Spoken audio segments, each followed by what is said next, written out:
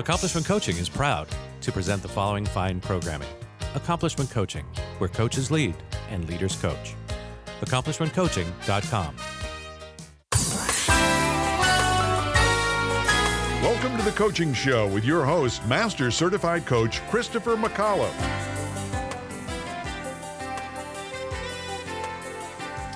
And thank you, and welcome, my friends, to another edition of The Coaching Show. Today, an international edition. We're very excited to have our guest with us.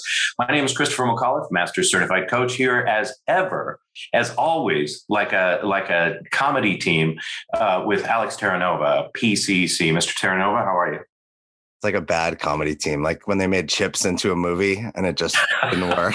Chips 2. That's exactly what this is.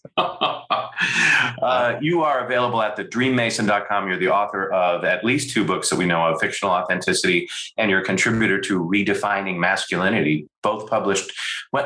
Fictional Authenticity was 2019, and then Redefining was 2021? Yeah. So you're an every 2-year kind of writer? Yeah, I show up every 2 years and perform. Well, you know what? This year, though, that came out. I've just finished the rough draft of book 3, which will be out by the end of this year. I'm trying to figure out how to, I need an artist. So if there's an artist listening, a cartoon artist, or if someone knows somebody who does like political style cartoons, it's not a political book, but I need that style of an artist to work with me.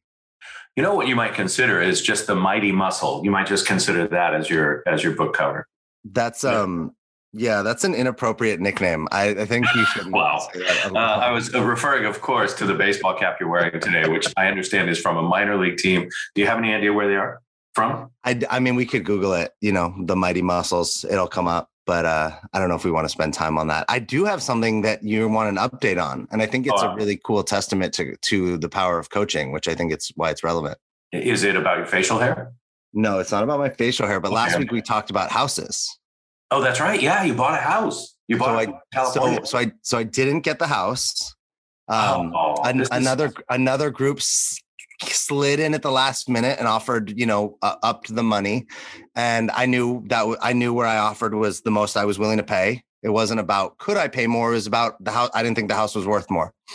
And keep telling yourself that. That's okay. Well, but this was the thing that I thought was the different shift. So prior to meeting you, I would have been, I didn't get what I wanted. This sucks. I'm all bummed. And over the last, let's say 6-7 years, I've done the coaching work, the personal growth work. And my real estate agent calls me and goes, I have some bad news. And I'm like, what's up? And he goes, somebody offered more money and I knew you were your max. So they're going to get the house and not you. And I went, okay, that's cool. I go, it's not my house. And he was like, what? And I go, I noticed this thing about myself. The first time I want something, I never get it. But the thing that comes right after is even better. So I'm excited for that next house you find me, because it's going to be the house that I'm supposed to get. And it's going to be the house that I really want. And he went, wow, I wasn't expecting that. And we got off the phone, and everyone I talked to that knew I was very close, it was like, oh my God, I'm so sorry. And I'm like, no, this is great. And I think that speaks to, that is, I don't want to say that's the coaching work that everyone does, but that's the impact that it's had on me, is that when things don't go my way, I'm already like, well, what's coming next? Because it's like the domino effect. The next thing's going to be even better. That's some wisdom right there. Thanks for sharing that with us. Thanks for playing that game that way and not just, getting into a tangle. I always, my ego gets involved, and I would like race those people to, $85 million and then have to declare bankruptcy or something. So well done. The thing that it reminded me of is that old Stephen Wright line about the early bird may get the worm, but the second mouse gets the cheese. I like how you said, like the second thing that you go for, the next thing will be the one. So I'm excited to see what you create. Yeah. I think it's definitely like, I didn't have a lot of, when I met you, there wasn't a lot of faith or trust in myself or in like the world or the universe, And I think that is like I think we do that in coaching, right? It's not for everyone, right? I wanted that. I wanted trust and faith, and through coaching, I was able to generate that. And so it has situations go easy. I'm watching everyone else, as you probably are in San Diego, and I don't know about in other countries or whatnot, but people are desperate here They're acting like it's the last house and it's the last opportunity. And they're, if they don't have enough money, they're offering up a child. We'll trade you anything we have so we can get that house. Or we'll take your children. Yeah, whatever you want, right? Whichever way you want it to go. Well, this show does not advocate any trading of children. Wow. Let's make that really clear. Hold on, my lawyer's just called. Hold on. All right, let's get. Thank you so much for the update, and I'm excited to get to our guest. Speaking of authors, a prolific writer. I don't know if he's on the every 2-year plan. We'll find out. But Ak is a certified master practitioner coach and mentor, as well as the founding president of the European Mentoring and Coaching Council's Asia Pacific region. He's director of Perth-based Beckon Business Coaching, Mentoring, and Consulting. Prior to that, he was at Altus Q, where he was a partner and a senior coach. He was also director and deputy chairman from 2008 to 2010. He's based in Western Australia, and we're delighted to welcome him to our microphones for the first time. Ak Sabah. Hello, sir. Good morning, Christopher and Alex. And I guess I should say it in Australian, good day. Nice. There's your bona fides right there. You're vetted. I'm here. Fully vetted. As you can tell, Alex and I don't like to work very hard. So I'm just going to ask you, I'm going to lead off with a couple of questions and we'll turn it to you if you don't mind. Absolutely. We talk to a lot of people from North America, North American based, or working with North American companies. So I'm very eager to speak to someone who's Australasia and arguably I would imagine doing some amount of your business in Southeast Asia. I'm eager to hear what the pandemic has created in terms of for the coaching business in the Asia Pacific region, if you will. Yeah, it's a really good question.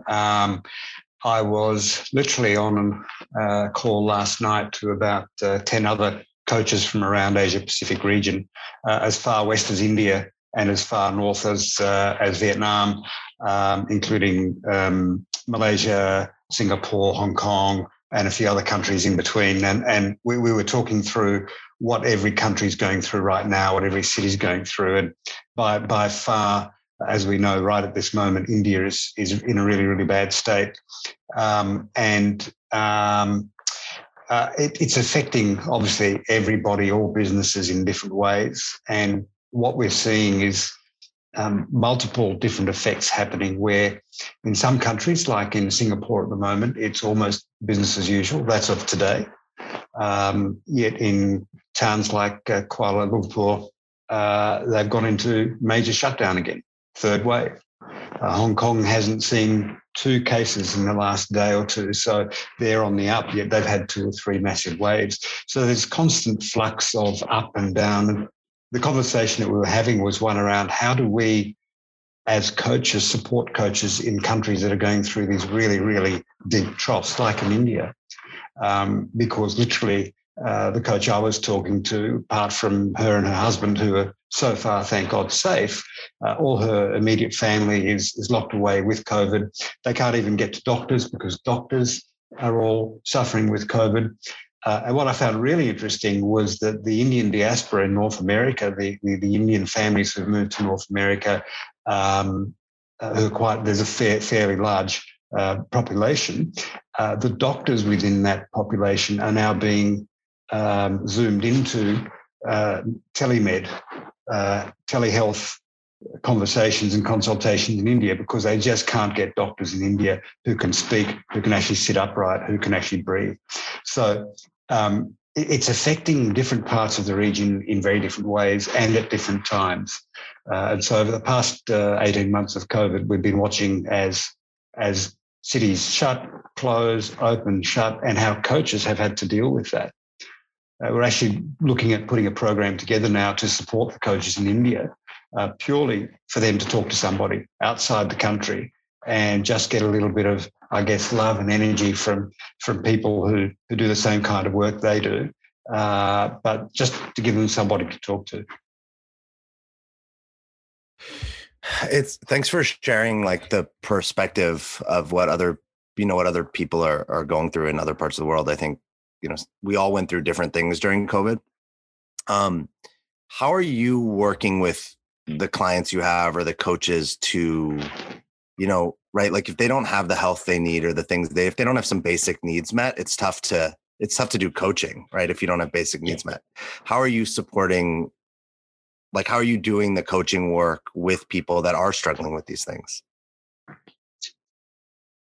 I think I have to declare that we're very lucky in Australia in the sense that COVID has affected us probably at least compared to other parts of the world. Relatively, our economy has fared well. Relatively, business has fared well. There are some parts of the economy that haven't. We've got clients in the hospitality industry who literally lost 70% of their turnover overnight and have slowly clawed back. From a health perspective, we haven't really had to go deep into that kind of coaching or helping them. Where we have had to help is more in the mindset and I guess the emotional well-being of people, mainly because we don't know what tomorrow looks like. There's a huge amount of uncertainty as to what tomorrow might bring, whether that be an economic issue or a health issue or some other kind of issue associated with it. So I guess the broader thing that we're doing, not only in Australia, but certainly talking to coaches in other parts of Asia Pacific that have been far more widespreadly hit by COVID, is really working with people around how they deal with uncertainty. And there's been a lot of press, and it's interesting to listen to the language around uncertainty, where you start to see a lot of media talking about the needing to cope with uncertainty, or how can we become certain in uncertain times is the big buzzword. And I kind of challenge that, because I don't think you can ever be certain about uncertainty, except for the fact that you can only be certain that there is uncertainty. So the tack I've taken with a number of clients in coaching has been to actually say, well, why do we actually need to come up against uncertainty? Why is uncertainty something we need to fight against? What if we owned uncertainty? What if uncertainty was actually owned by us right in our DNA? And we actually said, bring it on. Alex, it's a bit like you're talking about your house. Yeah, I didn't get the first one. Fantastic. Awesome. Bring it on, because the next one's going to be the right one. So maybe with uncertainty, we just need to change our mindset a little bit. And I know this is hard to do and it's easy to say, but where we've seen some really, really exciting work done in this area with clients is something that we've taken from the corporate world, which is something that you're probably very well aware of, which is things like scenario planning. And we have a company where everybody from the personal assistant right through to CEO just doesn't know what's going to happen tomorrow. What better way than to bring them together to talk about that? The answer doesn't lie with the bosses. The answer doesn't lie with the staff. It lies with all of them. And if we can bring them all on a journey of accepting that uncertainty is there, but working together around that to fulfill an outcome, then perhaps we actually do a number of things, not only build a culture which is around coming together over this uncertainty, but also looking at uncertainty in a totally different way and saying, well, how can we actually manage it? And so we actually took one client through this process where at the very beginning, people were wondering, will I have a job in 3 months or 6 months? And by the end of that process of looking at different scenarios, of engaging the other side of the brain, not just the thinking brain, but the creative brain, to look at what could the different worlds be. Let's create 4 very different worlds of what might come out of this around the economic impact and the health impacts. And so what we saw there was that they brought up 4 different worlds, where in the first world, and we called it the lucky country because Australia is often called the lucky country. The lucky country was that we found a cure for COVID very quickly and the economy bounced back quickly. The second one was what we called the COVID bus, the on and off, the start, the stop. We've got a bit of a cure. The economy is going okay, but COVID keeps popping up. Then the worst case was what we call the COVID winter, where the economy tanked badly, the world economy went into depression, and there was no cure. And there was another world that kind of matched those. And what we asked all of them to do was to break up into teams and own one of those categories, own one of those worlds, and start to look for what it would look like, what we would be reading in the press, seeing on TV, what reports would we be reading if we lived in that world.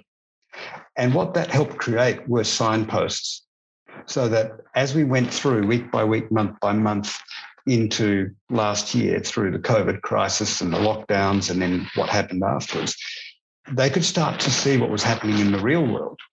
And if those signposts started to show up, they were able to say, this is now the world we're moving to with some certainty. Now, that created some huge opportunities and conversations in the organisation. And it settled everybody down because they could start to see that one of these worlds or part of one of these worlds might start to show up. We then looked inward and said, let's look at our products and services. What opportunities do we find in any of these four categories? And you know what? Even in that worst case, even in that case of doom and gloom, they found opportunities in their products and services. And in fact, got so confident that they grew their staff by 25%, right in the heart of the whole pandemic here. And that's just one of the stories of how we help people deal with that. It's so rich, and there's so many things I want to follow up on.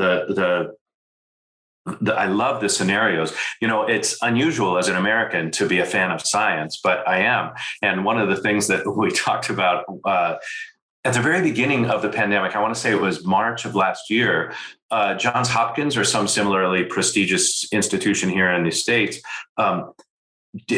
played out something like 1 million different scenarios on the computer, computer assisted. And what they said the fastest way through the pandemic would be for, and I think this was just North American focus, but it could have been global, was to schedule open and close. So you would know, like this, I think it was 2 open, 1 closed or something like that, right? And that if we did that, their projections showed that we'd be completely through the pandemic in 1.5 years.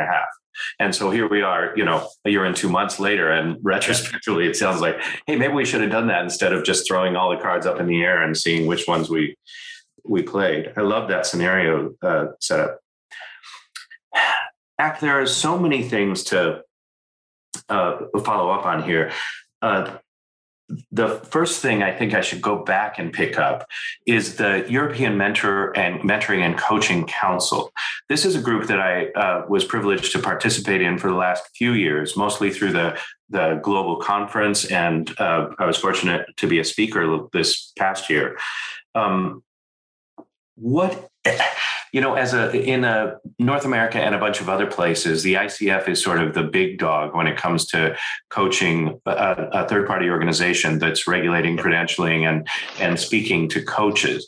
What is it that has you participate in the EMCC? And I don't mean to put you on the defensive. I'm eager to hear what the benefits are of the EMCC. And I'm particularly interested in, for our coaches listening, what the mentoring role is distinct from a coaching role. I know that was a lot. Sure. Have you got it all?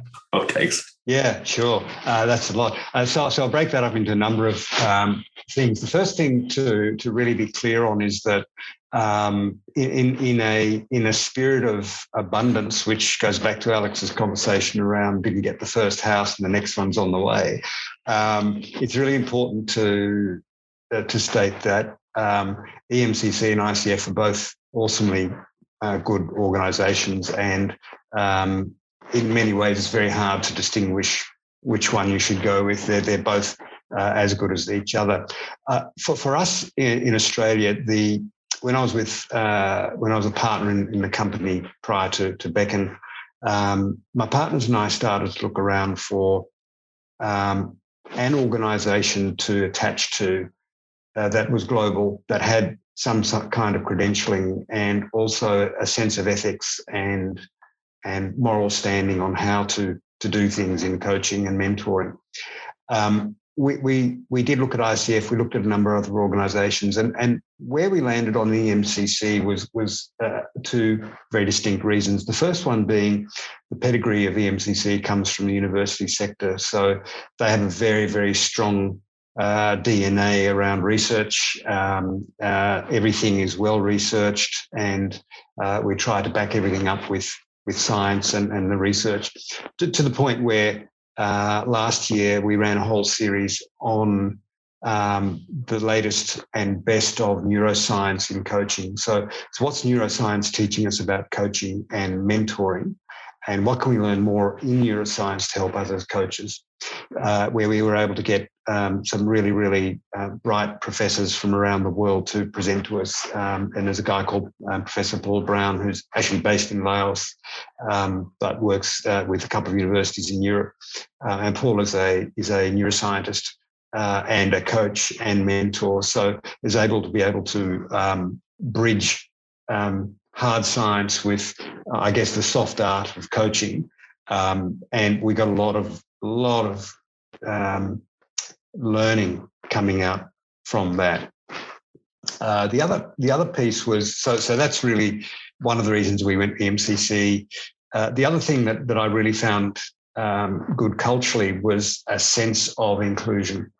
As you know, when you go to these conferences in Europe, there are people from countless countries, countless languages, and the ability to share with those people their experiences is really unique.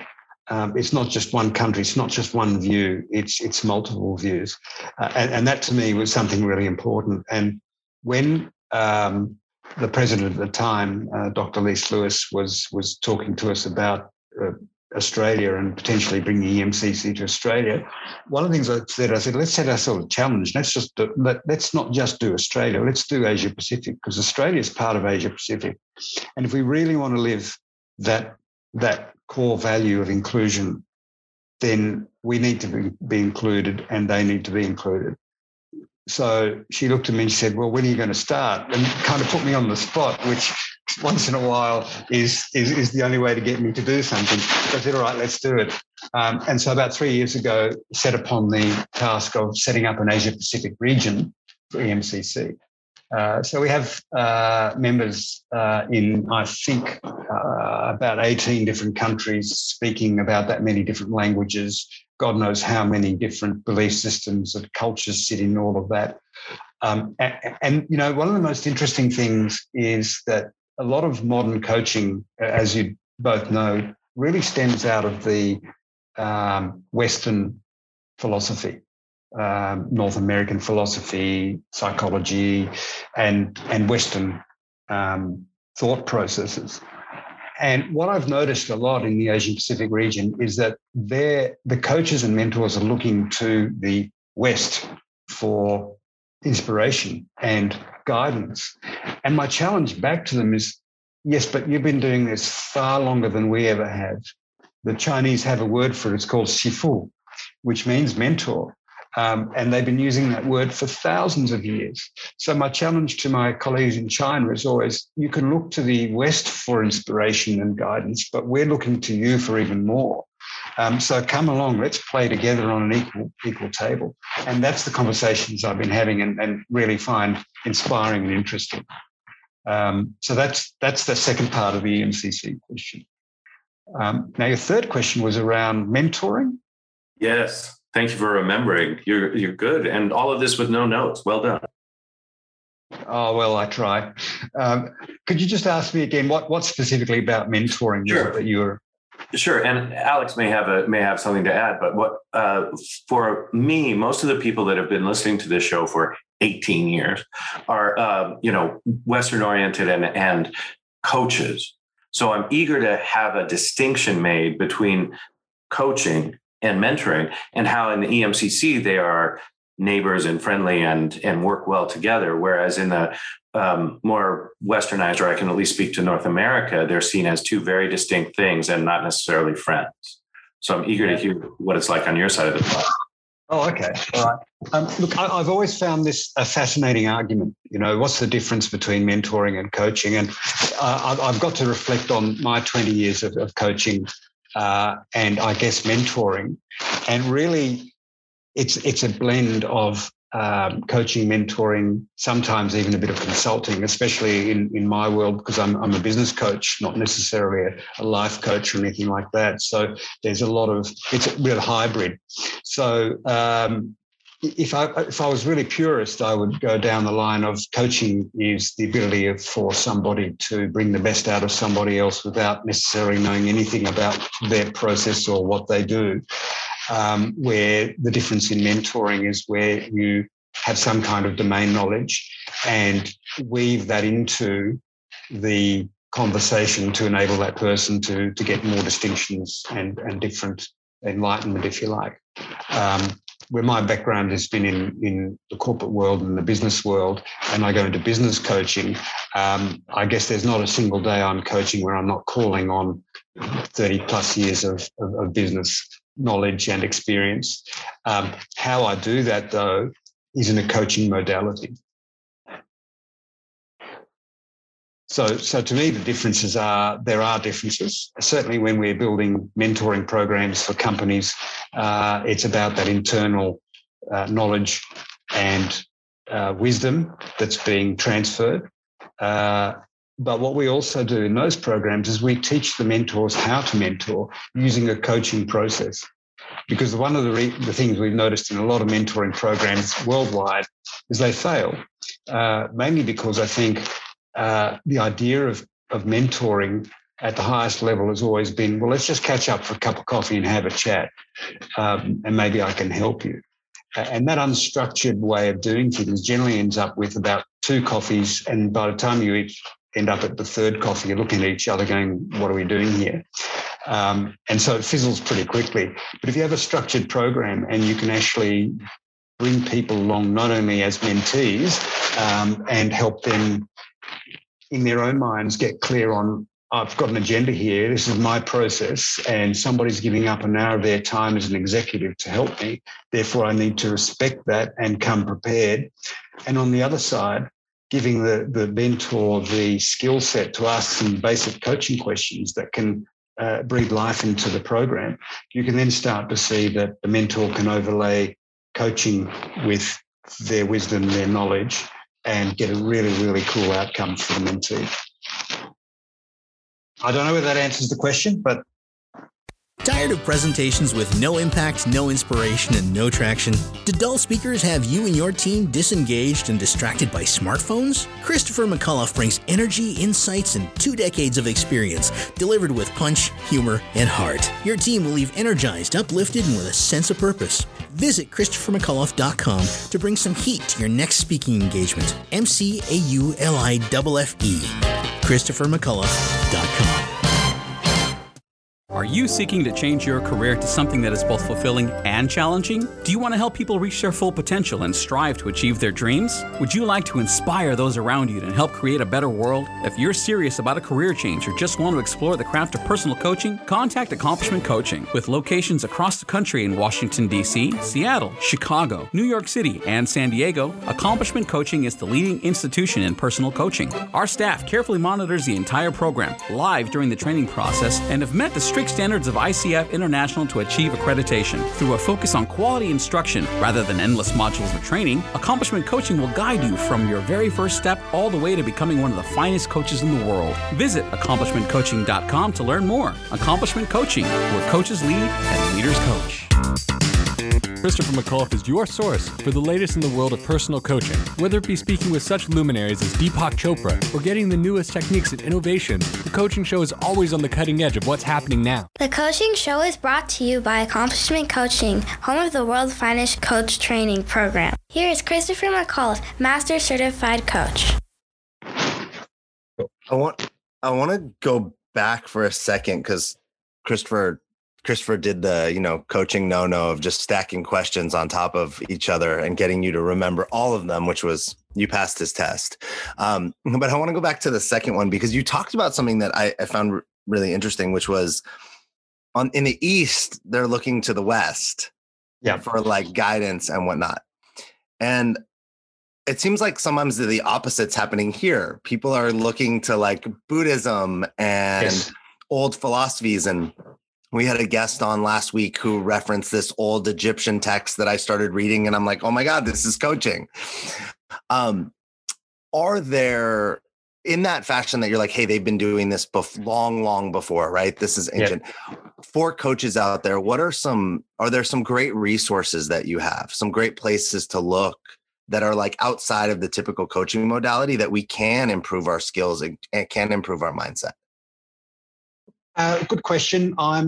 The list is long in terms of if you go look at any Eastern philosophical texts, you'll find stuff. I've been looking at one in particular lately, the Tao Te Chi, I think it's called, and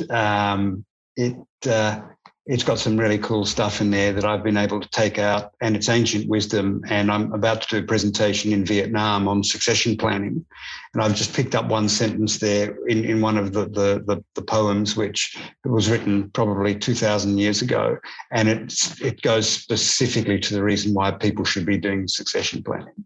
And so you can. The beauty of that is that the language is so contextual that you can add it to any particular generation. If I look at the Australian environment, our Indigenous people, the Aboriginal people of Australia, who have got some really, really deep wisdom. I was speaking to a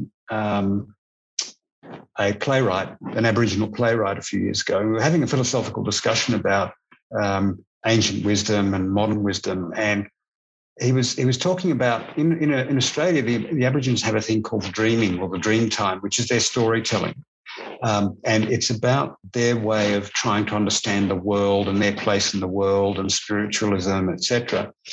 And he said, the one thing that we have over the West is that it's not written down. So we can tell the same story generation after generation after generation. Yet contextually, we can switch that into what's going on today. Yet you people in the West have a book that was written 2,000 years ago, and it's on paper, and you can't change a word. You're stuck. And I thought that was a really interesting perspective of a different way of looking at things. And when I look to the East in general, a lot of these things are handed down that way, and so they're far more contextual. And so it does provide a rich tapestry from which you can pick from and then integrate into your own thinking and into the world of your clients. So there's no one book, there's no one thing I would suggest. I know my colleagues in China would probably go to Confucianism and some of the workings of Confucius and probably use some of that language. And each culture will have its own wisdom that it pulls from. I mean, even if you look at modern Western cultures, even in the United States, you're just over 200 years old, like us. So your modern wisdom comes from different data sets. I guess you've got the poets who wrote 100 years ago that you still pull from. You've also got the modern poets. You've got the rap singers who've got certain. It's modern poetry, if you like. But why are we not using that in what we do as well? Because there's messages in there, there's context in there. Even looking at your baseball cap, Alex. The baseball's a huge, deep vein to stem from if we really want to pick some good stuff to talk about with our clients. So I don't think it has to look any particular way or come from any particular source. I think the sources are all around us every day. Beautiful. I also, you really hit it out of the park with that metaphor. The thing that I'm eager to talk to you about, there's so many, and I'm not sure which one to leave for Alex, but I'll pick up the sort of awakening that we're having, at least I think throughout the Western world, about the systemic racism and oppression and all the isms. Do you know what I mean? How we've marginalized people and kept oppressing people in minorities in a lot of different ways. I'm eager to hear your point of view, not only because of your global perspective, but also because you recently, I don't know how recently, wrote on the topic of sort of can white people take mentoring, advice, wisdom from Black people? And that seems prescient now. When did you write that, and how has that changed since then? Yeah, look, the context of that was, again, in the sense of... I'm sorry, we've lost your audio. There you go. Oh, is that better? Much, thank you. Great. The context of that was in the ancient Aboriginal wisdom. And again, some of my colleagues have taken, I guess, hard-nosed, white, Anglo businessmen from the big city out into the wilderness, out on country with Aboriginal elders, and spent a week with them in the country. And those people have come back totally transformed. Now, did they read that? Did they get that transformation out of a book or out of something Western? No, they got grounded in themselves, and they went back to very, very basic principles, which when you talk to Aboriginal elders, they're very connected to land. They're very connected to the spirit and the nature of where they live. And that systemic approach is something that they live and breathe. And so bringing people from the West into that enables a very different experience to occur. And so that's what I was talking about there around in Australian slang, a white man's called a white fella and an Aboriginal's called a black fella. And that's all done with love. There's no intention there around racism. It's just the language that we use locally.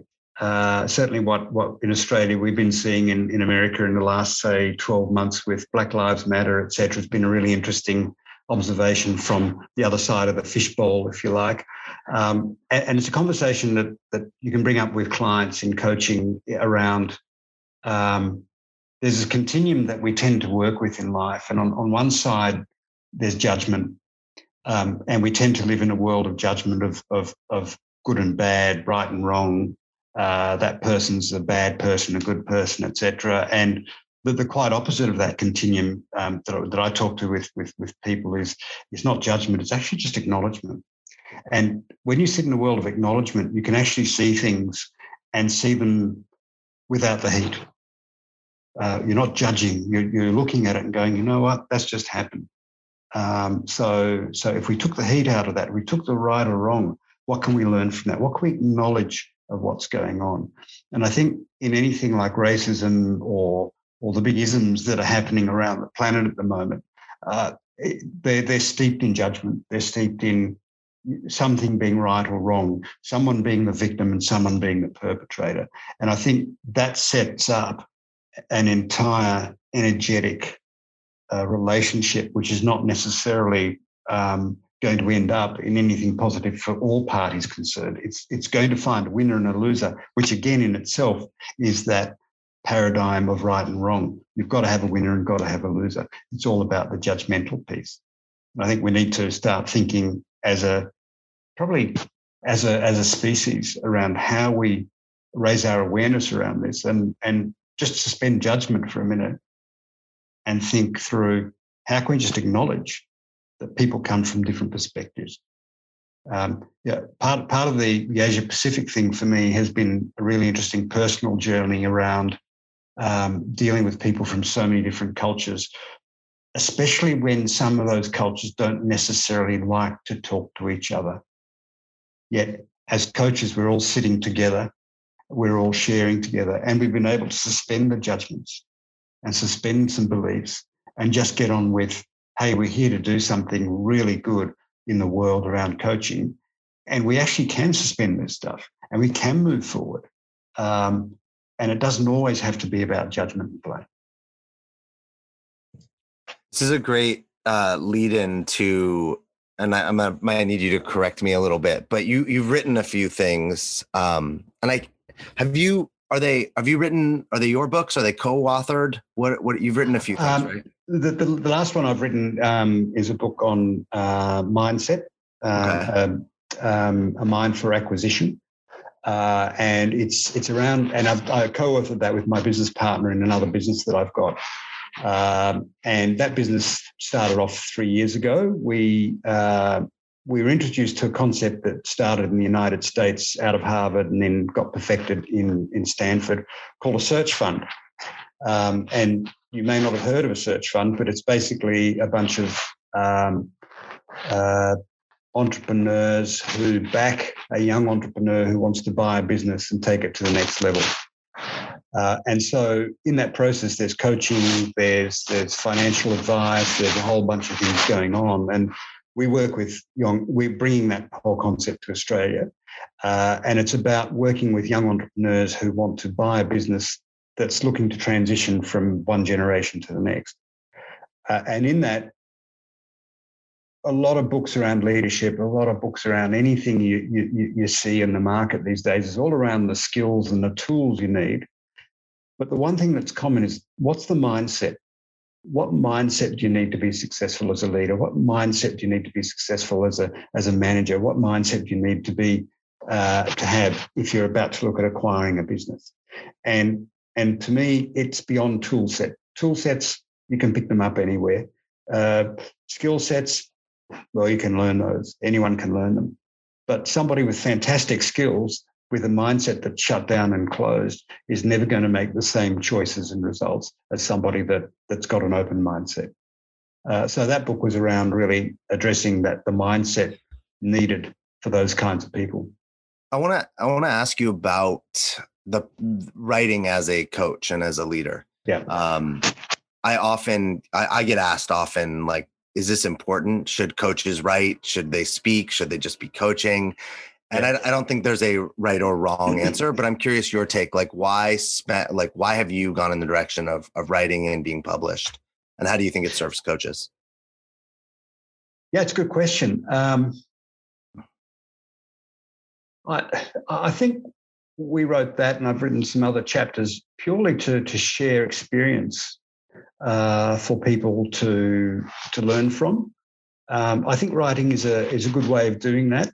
I think there are other modalities as well. I found the writing process really quite challenging. I know you've written a few books as well, and Christopher, you've probably written more than a few, but I find it really challenging.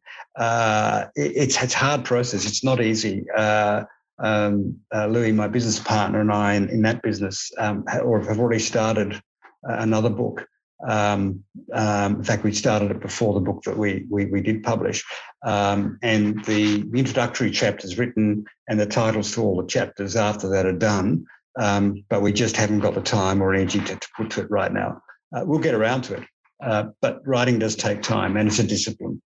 I also think the public speaking circuit's a good way of getting your message across if you think you've got a good message to get across. And so I do a bit of that as well. I think I prefer that more than writing because it's far more fluid, and it's not as fixed in the sense that my experience that I might have had this morning can be woven into a presentation this afternoon, and that's real, that's live, and it's energetic. Where sometimes in the written form, it's about the time it was written and the context it's read in. I appreciate the question so much because on the contrary, I have not written a book, and I am one of those people who's, I can't really see the point. Whereas I admire and acknowledge your fortitude for doing the thing that you don't enjoy, right, to writing because of the intention and the purpose for it. And I think, Alex, you actually enjoy writing, right? Sort of an expression for you. Yeah, it's probably one of my favorite creating, right? Whether it be videos or writing, like I love, that's my favorite thing to do, is actually take the thoughts and my voice and like put them out into the world and see what they like trigger in people. Well, what I know Ak has written is the thing that prompted my earlier question is he wrote a chapter called "Can a White Fella Be Mentored Using Black Fella Wisdom?" a case study on alternative coaching modalities in the Australia Pacific region. And that was published in the Coaching and Mentoring in the Asia Pacific, which was published in 2018 by Routledge. Also, you've co-authored a chapter on mentoring across an industry, as well as the book that you've just talked about co-writing with your Second Squared co-founder, the book is A Mind for Acquisition, Preparing Yourself to Buy Your Business. I'm eager to know what's got your attention these days, Zach. Are you working on something else that you're writing? Is there something that has grabbed your attention that you feel is important to write about? Yeah, look, there's two books in me somewhere. The first one's the one that we started a few years back but didn't finish, and it was around what is the mindset of a leader? How does a leader in a business differ? Why is there one leader and not 1,000 leaders in a business? And what's that special sauce, if you like? And it started with a lunch that we ran with a bunch of entrepreneurs about 3 years ago. We had 18 entrepreneurs in the room.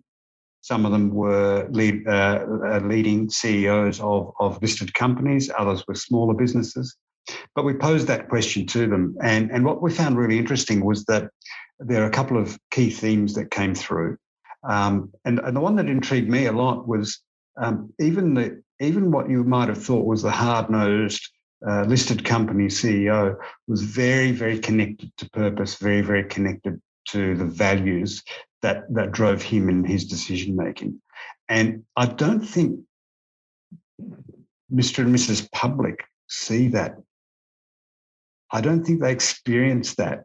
But when you see these people, and look, I coached that particular character in his business for a while. When you see that in real life, when the light shone on the tough decisions you have to make and how decision making is often made, and good decision making is made values driven, there's some really interesting lessons to be learnt there. And so one of the books that we kind of have in the background is looking at what are those skills that real entrepreneurs and real leaders have that they bring to the front and really work with when they're faced with the hard choices.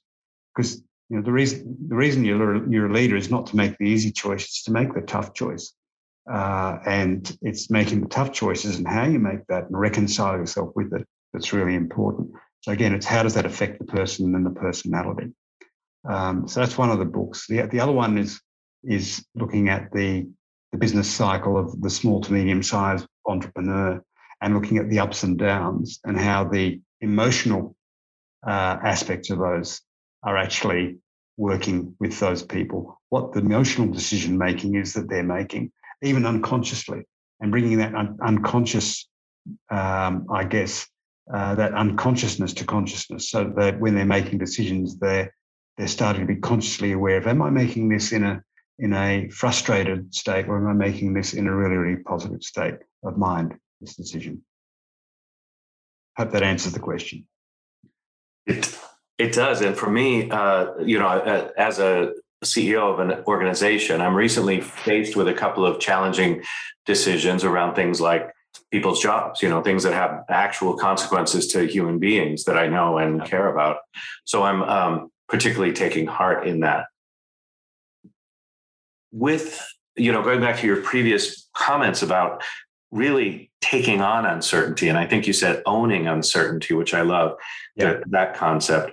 It strikes me that in these choices that I'm up against, there's no clear path, right? I'm either going to choose A or B, and it's, there are positive and negative consequences each way. And I'm struggling because I don't really want the negative consequences of either, right? It's only the positive. Is there something that you bring from your focus on owning uncertainty to something like that, where there's no clear, there are going to be, something's going to happen either way, and I have no idea which way it is. Is there something we can take from you about owning uncertainty in that regard? Yeah. Where to start? I think part of it is understanding that. If you go back to that, what I talked about earlier around neuroscience and understanding that I didn't know this time last year, but the brain is a very, very lazy part of the body. It's probably the laziest part of the body. And part of the reason for that is that it takes up most of our energy. And so we've over millennia worked out at an unconscious level that the brain has to do things as easy and as efficiently as possible with as least amount of energy as it can. And so we become creatures of habit. And so habit forming and all those little habits that we have and how we go about doing things are actually well entrenched in our brains, purely because it helps us not have to think about everything that we do. It's that first coffee in the morning that you reach for without realizing you've reached for it, is unconscious now. And so if we take something as simple as reaching for that cup of coffee unconsciously, and we go, right, what if we're making a harder decision that is conscious, but are there any unconscious biases that might be playing out in that decision making? Let's go and explore those. And I think part of that uncertainty is that in uncertainty, when the brain has to work much harder because we just don't know, are we falling back on unconscious bias? Are we falling back on unconscious behaviors that might actually be stopping us from making a really, really good decision? And it's the exploration of those unconscious biases. What are my fears? Because I've done this before, these things might happen. And again, I was facilitating a strategic workshop for a board in Sydney a few weeks ago, and one of the things was interesting was that as a board, they'd agreed to make a major choice and decision. And for them, it was the first time in 30 years they were going to make such a big choice. So it was big, right? And as a board, they all sat around and thought, that's really cool, that's really good. And then I watched as in the next 20 minutes, they talked themselves out of it. And then I stopped them and I said, so guys, look at what you've just done. You've talked yourself out of a key choice. And they went, yeah, we do that all the time. I go, right, let's stop right there. Why did you do that?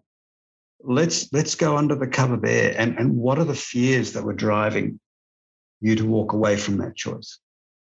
And I know that there are some key fears that we need to address in any of this stuff. And one's often trust. Am I trusting myself in the process? Am I trusting the information that I've got? Do I need more information? There are all those sorts of things. Then you've got control. And am I going to lose control or gain control out of this? What are the control issues? And what are the quality, the consistency, the time issues that I need to address? And I think there are the fears that we sometimes don't talk about in any choice that we need to make. And if we can bring them to light, if we can bring them to awareness, we can actually start to see which choice we've got to make, which is going to be easier.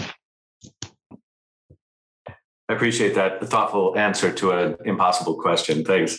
But I love the notion of noticing our patterns and especially our avoidant patterns, because that's what I'm doing currently. It's just like, oh, that's too hard of a choice. I think I'll just wait. And all that's happening is we're getting older and the issue's getting, more blatant, right? Yeah. Alex? I saw somebody post something on social media on like LinkedIn yesterday, and it was talking about how life keeps getting harder as they get older. And I like how you put it, because when I heard that, I first was like, that's an interesting way to see the world. Like life keeps getting harder as you're getting older. And then I heard you, as you're just talking, I'm like, well, of course it does for most people, because as you get older, your life gets bigger, right? You go from being a kid and just being in a sandbox and your worries are very small to maybe you run a business or you have a family. So does it get harder is like a context or belief about it, but does it get bigger? Probably.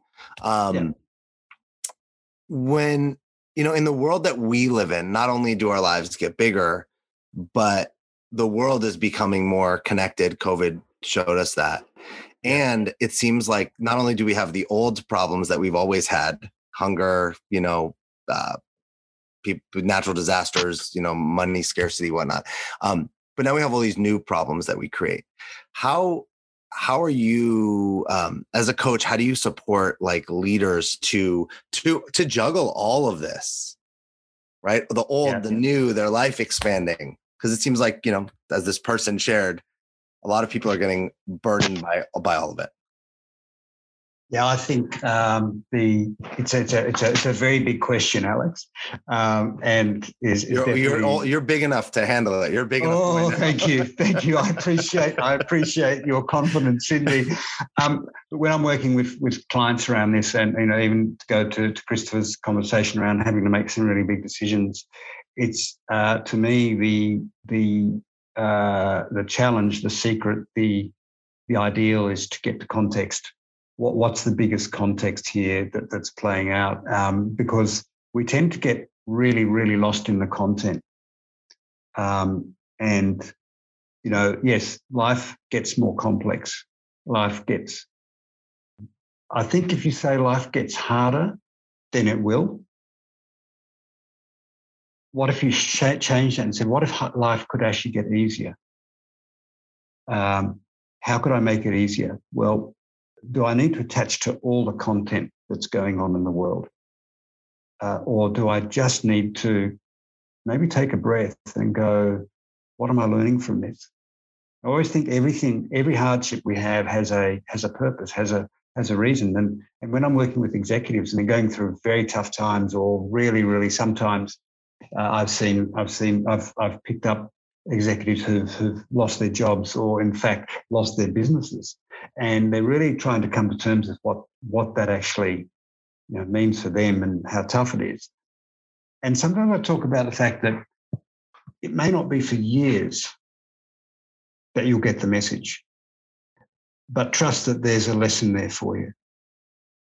And only through hindsight, only through time, only through getting a different context will you find what that message is or that learning is.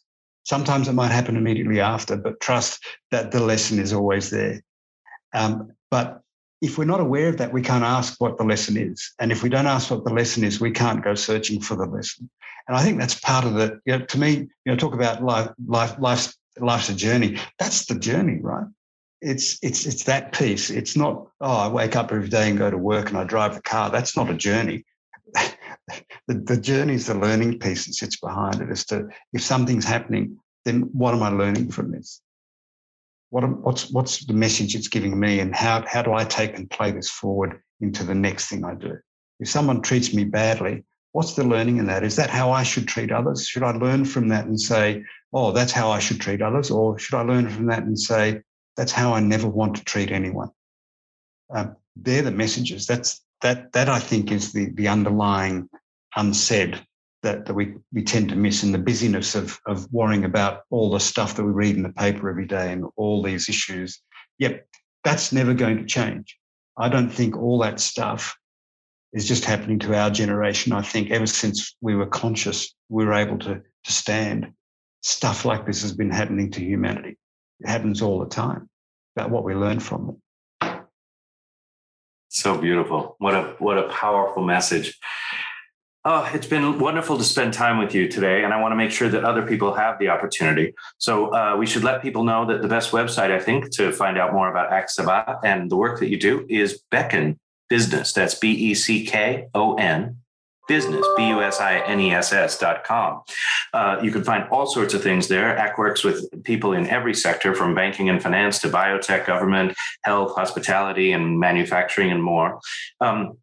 I want to put in my own personal plug, which is about 2 years, maybe 3 years ago now, I started working with a corporate mentor as well as my coaches.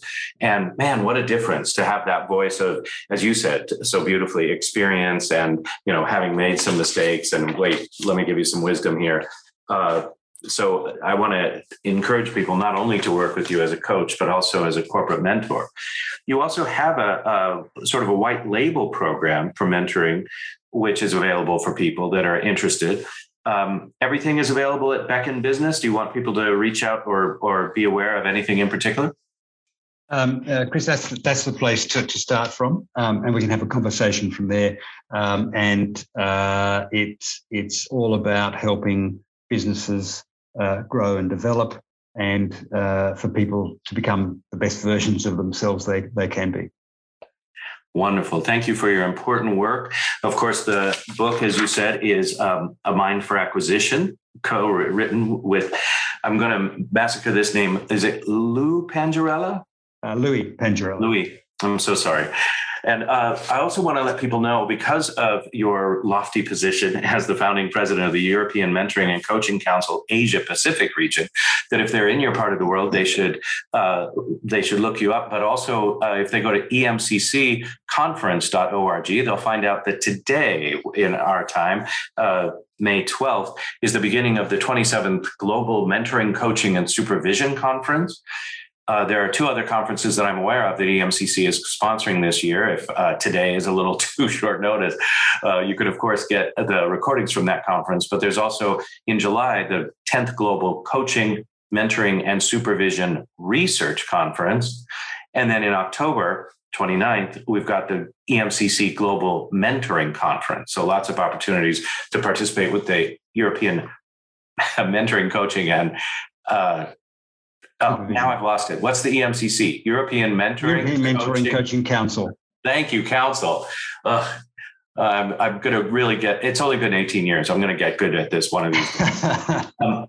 As is our custom, we'd love to give you the last few minutes here for any parting thoughts or parting shots you'd like to send out to a few thousand coaches today. What would you have us take with us today?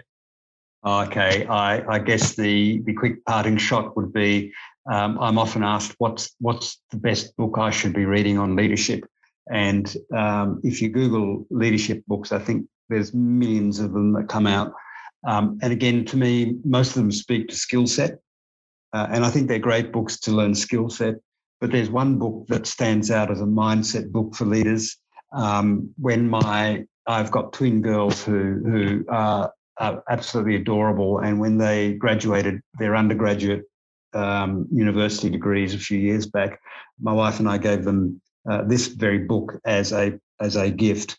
It's written by quite a controversial writer called Dr. Seuss of the Cat in the Hat fame. He's only controversial to some of us in America, but I get it. Yes. And the book is called The Places You Will Go. And to me, it's one of the best management books, one of the best leadership books, one of the best books to learn the life journey. It's a bit out of the box, a bit different, but if you haven't read it, it's well worthwhile. I think every coach could use it with their client. It's so wonderful. Thank you so much, Sabah, for being with us today. And again, the website is beckonbusiness.com. Alex Terranova, you're available at thedreammason.com, and all things coaching, as well as your books and writings and daily videos are there. Anything else you want the people to know? I love that book recommendation. I think it's the book I've been gifted more than any other book. I've never gifted it, but I've been gifted that book a lot of times. So maybe that says something about what I need. Either that or people's assessment of your reading comprehension level. I don't really know. I don't know. Yeah. Let's keep it simple for him. All right. And of course, this program this week, as every week, is sponsored by Accomplishment Coaching, right here on Accomplishment Media or wherever fine podcasts are available. Accomplishment Coaching, home of the world's finest coach training program, registering for programs all across North America right now. I thank you, dear listener, for being with us. And each week we bring you people out on the cutting edge, people you need to know about, pioneers in coaching, and others that are just plain interesting. So tune in here or whenever you can through Accomplishment Media or wherever fine podcasts are available. And I thank you for listening. We'll talk to you next week.